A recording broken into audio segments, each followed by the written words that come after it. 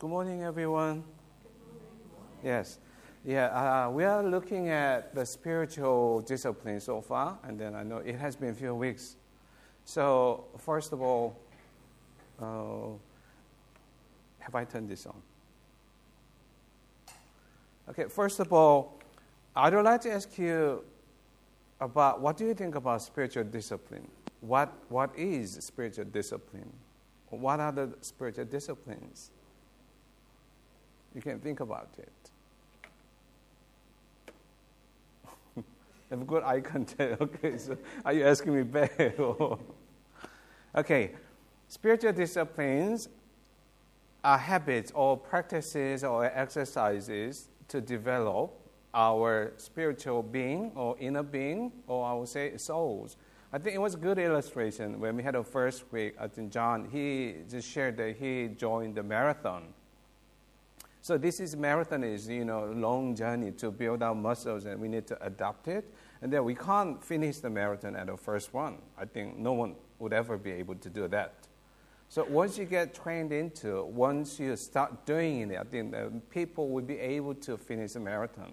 And then me personally, I never liked running, but I enjoyed running last year as we are all in lockdown.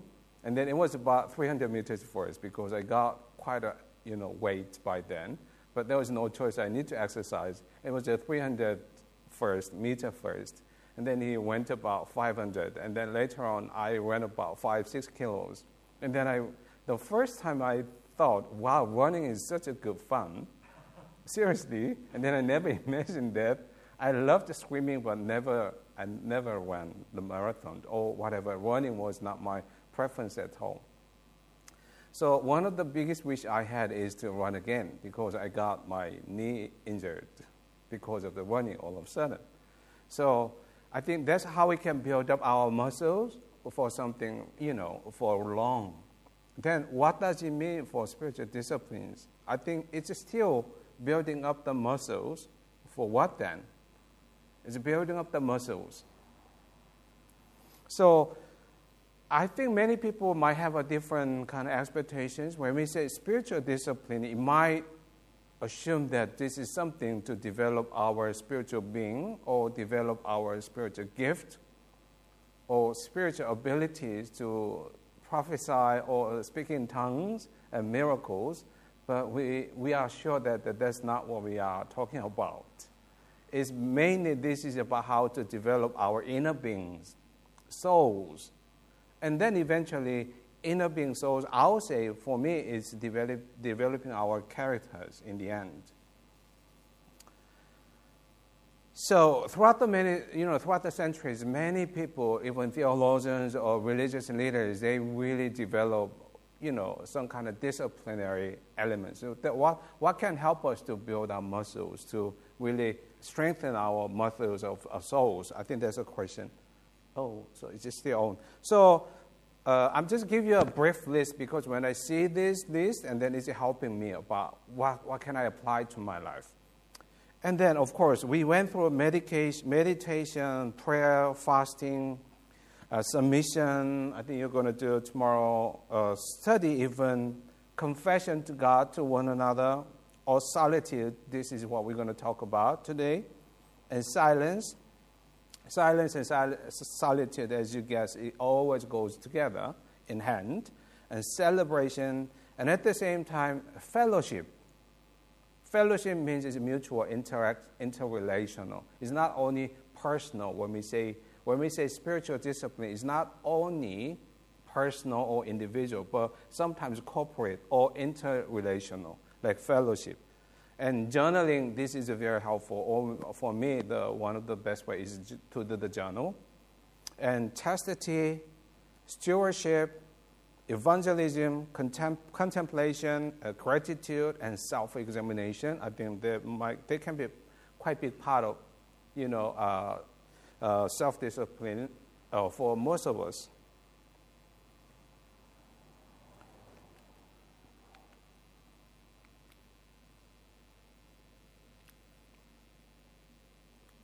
Okay, so far, At the NCF, I think we are focusing on mainly 8 things when we talk about spiritual disciplines, main 8 things. So meditation, prayers, fasting, studying, simplicity, that's what we have come. And then solitude is what we're going to talk. And then later on, we do have some more weeks to come. And then, as I said, when we are talking about spiritual disciplines, some things are very personal. Some of them are interpersonal. Some of them are inward. I think that's what it says on the website. According to Richard Foster, I think the author that you are reading through.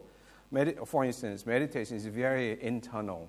But simplicity is more kind of behavior or whatever. And then it's outward. Or worship or confession to one another is very corporate. So when we see spiritual discipline is individual or corporate elements in it. Both are fine. Both are necessary. Then today's topic is solitude. Then what is solitude? What is solitude?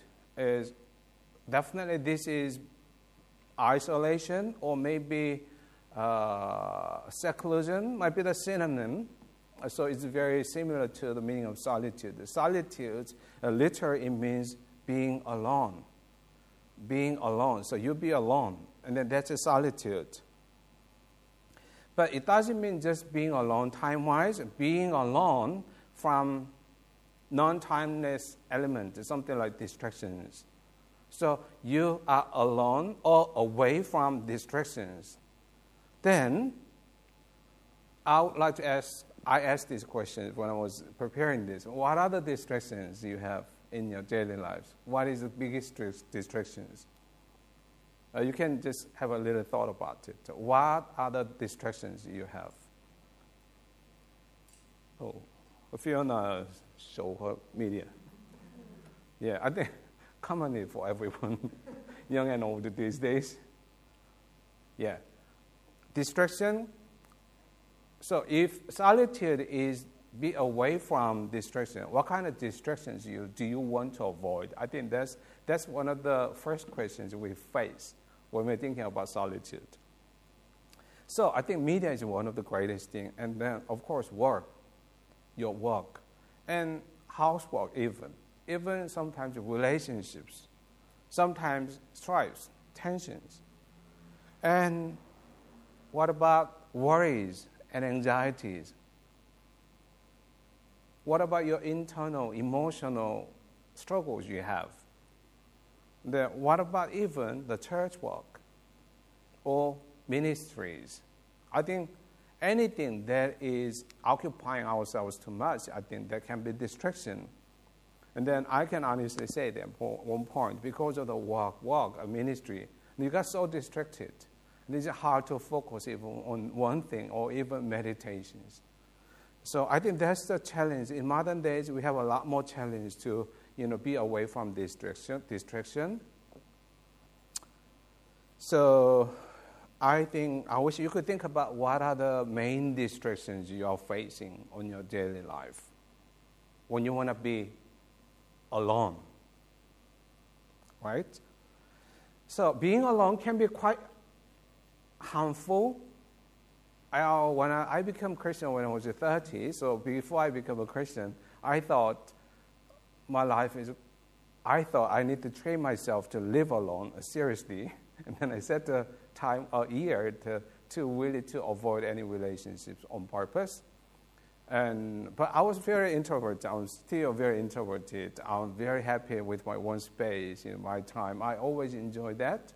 But my conclusion after 1 year is, men are so sociable. So people are not to be alone. It's almost impossible. That was my conclusion. And then I started to hang out with other people. I think Yunju was one of them. So people are made to be sociable. God created a relationship, so we are living in relationships. So the research says that long-term solitude, it can be quite damaging even physical body. Of course, when people have a long-term isolation, it affects their, it can cause loneliness. They can actually cause depression. And then there are a lot more kind of, high figures of, mental illness or even physical pain. Are you with me? So isolation, it can be harmful, but at the same time, research says isolation can be very therapeutic, and then it can be a healing process, especially when people are going through the traumatic time or turbulences. Isolation can be very helpful. And then this, I want to read out this quote for you. And then this is one of the psychologists, his research. He says, when people take these moments to explore their solitude, not only will they be forced to confront who they are, they just might learn a little bit about how to outmaneuver some of the toxicity that surrounds them in a social setting. So when actually people are alone, I think there is something happen. We can do something in this time alone. So main thing is, what is the significance? What is the significance of being alone? As a Christian, I would say. As a Christian, when you're alone, away from distraction, and when you have enough time and space, what do you want to focus? Being alone doesn't mean that you become completely alone. But I'm coming from East. I think most of the Eastern religions, they have a high value on this solitude. Like Hinduism and Buddhism, of course, Buddhist temple is always in the countryside. If you want to be a Buddhist nun, you need to really have a life of solitude for the rest of your life, because they really know the values of it. And even Buddhist people, they try to train to empty their minds and thoughts. But I personally believe it's impossible to empty the minds and thoughts, because we are full of thoughts already, and then it's hard to do it. That's why they train so hard to empty their thoughts. So if it's too hard for us to empty our thoughts, what would you do? What do I need to do in my time alone? I think as a Christian, the first thing is engaging with God. When we engage with God, we are engaging with His creation. I think that's us. We are created.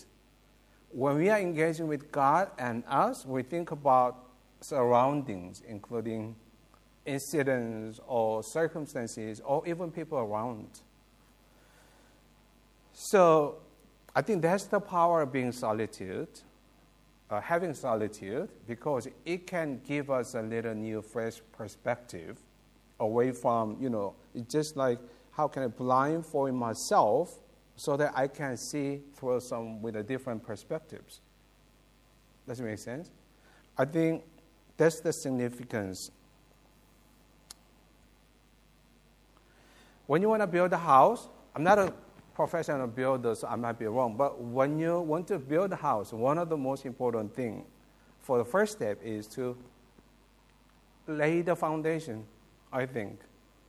Foundation or foundation stones in some of the area, they are to lay the foundation so that all the other materials can be built on, and that when it's time of a storm and hurricane, the house is stable and stands strong on this solid rock. Imagine that as the Bible says, when the house is built on sands, we all know that's gonna collapse when the weather is not good. So I think when I was really kind of thinking about it and searching for the solitude is something like laying the foundations. So I would like to say this is an analogy that foundation of the house is just like solitude, and all the rest of other spiritual elements like meditation, prayer, fasting, studying, simplicity, submission, service, confession, worship, guidance can be part of solitude or are the result of solitude, I would say. So let's say meditation. You have a meditation. I know some people are very multitask, and then they are multifunctional, and then, for example, we see three people here, we're sitting and then we're chatting and we're discussing and praying, and then at the same time I'm meditating. Is that possible, you think? I think it's almost impossible. For meditation, you need to set a time, you need to set a space, whether that is a physical space or your space in your heart, you have a little room for you to be alone. I think prayer, of course, there is a corporate prayer, but individual prayer as well. And fasting, of course, you can fast, by doing everything, but solitude can accelerate these things to happen. And studying as well. So when I just kind of look through these things, most of the self-disciplines can rely on the solitude. If so, solitude can be a quite fundamental element for spiritual disciplines. I think that's why I would say most of the religions, they have a high emphasis on solitude. It doesn't mean that they want us to separate the word. Like Buddhism, of course, they always want the believers to separate from the word. We as Christians, we want to be separated. It doesn't mean that we need to, designate or commit a whole chunk of life for only solitude. But solitude is quite a big element for foundation, for spiritual discipline. I think that's why the monastery, in Christian history, was around, worship and meditation and prayer, whole dedication on these kind of spiritual activities based on solitude. As I said, Buddhist temple, because I know I'm coming from that background, and the Buddhism has a high focus on solitude, and Hinduism as well. So actually, we can think about few people in the Bible who had a regular or solitude on a daily basis. In the ancient time, Old Testament time, can you think about anyone who had a very good solitude on a daily basis? There are quite many. But I'll say, what about Moses? He went into the tabernacle day by day. Am I right? And also he disappeared from the congregation when the congregation Israelites were in one of the most crucial time in their history because they are moving forward to the promised land. But Moses, in the midst of a huge task and the business, he disappeared. Or I don't want to say he disappeared, but he went to God, went into God's presence. It was sometimes on Sinai Mountain, 40 days. But what about Jesus? We read, I think, thank you, Colin, for reading these scriptures. But it's quite interesting. Whenever Jesus withdrew from the crowd, it's almost after the miracle or after great ministry. So Luke 5 and then Luke 6, as Colin says, Luke 5 is when Jesus healed the leprosy, he disappeared. He withdrew from the crowd. I think we just find these patterns quite a lot in the New Testament Gospels, that Jesus, he withdrew himself in a desolate place. Sometimes he said that he went to the desolate place and he prayed.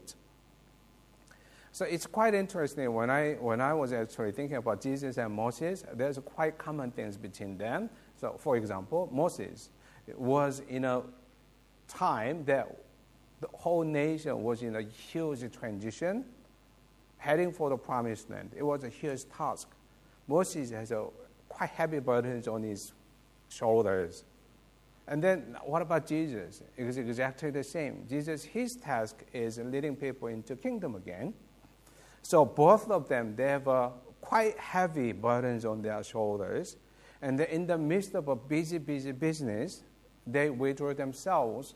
And then they had a quiet time. I wouldn't say quiet time. They want to be alone for rest or to away from this business. We know that that's not the main purpose. That they went into God's presence.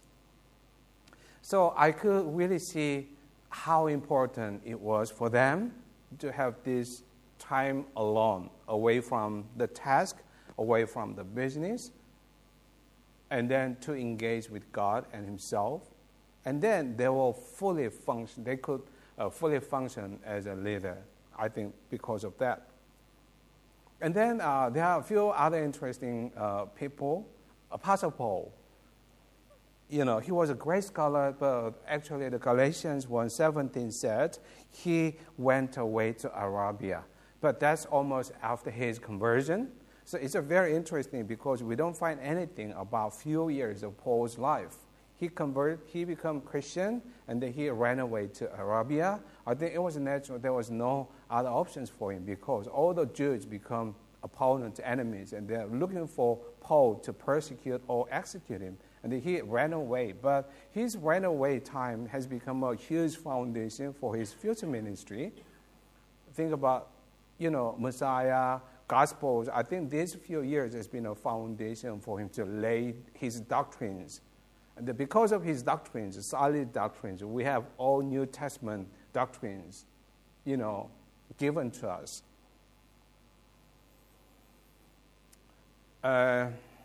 I graduated university in Korea, and then this university is part of Jesuit, Society of Jesus. Have you heard about that society? Okay. When there was a Reformation by Martin Luther, in Catholic Church there was a counter-Reformation, and then within Catholic world there was effort to reform the Catholic, and then there was a leading guy was Loyola.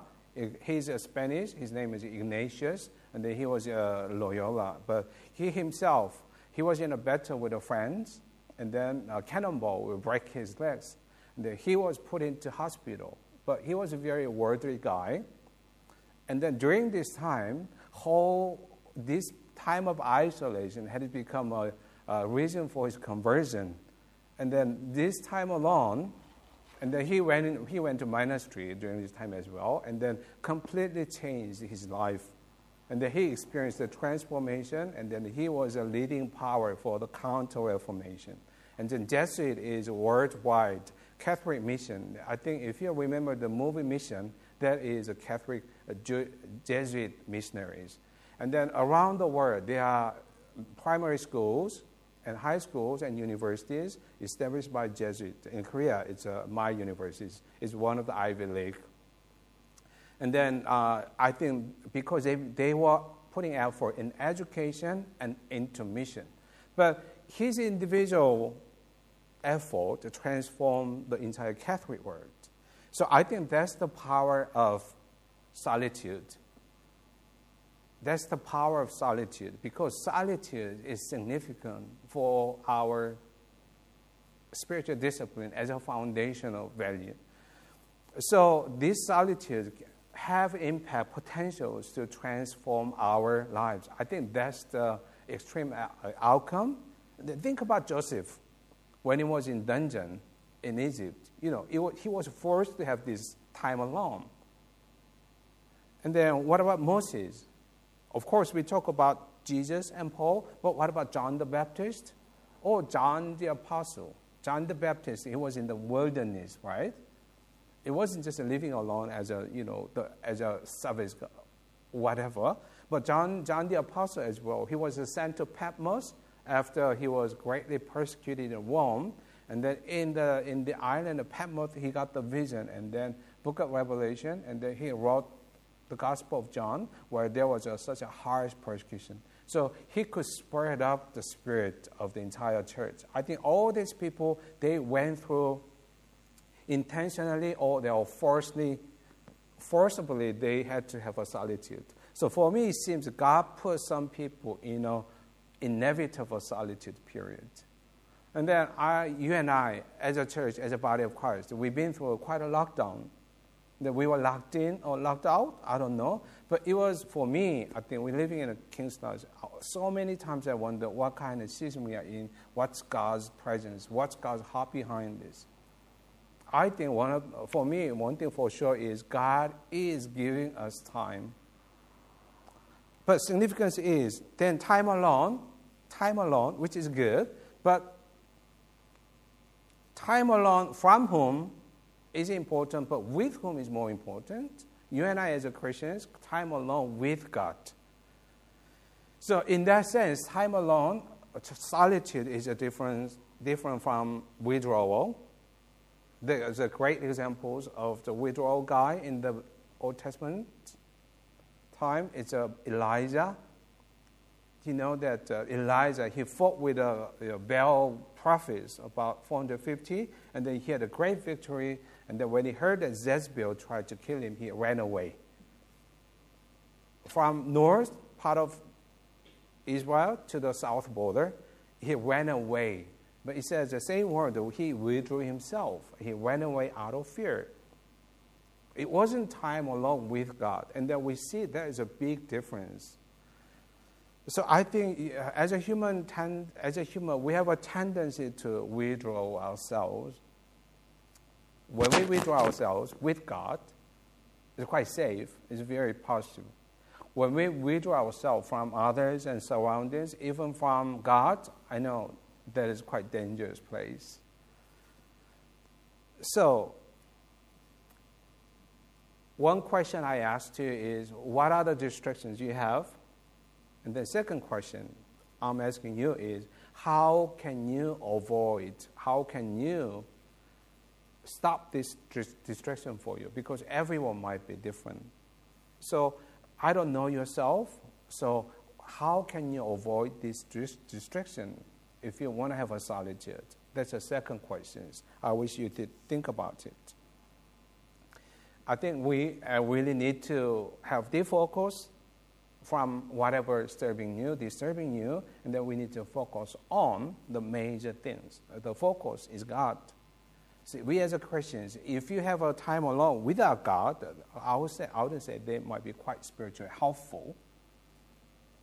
Right? Of course, we can examine ourselves, and then we can look into ourselves, which is helpful, but with God's perspective. Then that's something that can change us, encourage us, and heal us, and restore us. So, we are living in a little bit challenging season, but I think you and I think we have this season, the opportunities has been given to us to be with God, and that we work out these spiritual disciplines so that we can build our muscles on. Can I pray and then finish? Dear God, I want to say thank you because you created the relationship as a Trinity God, and then you created the relationship with us, and then that is the ultimate foundations.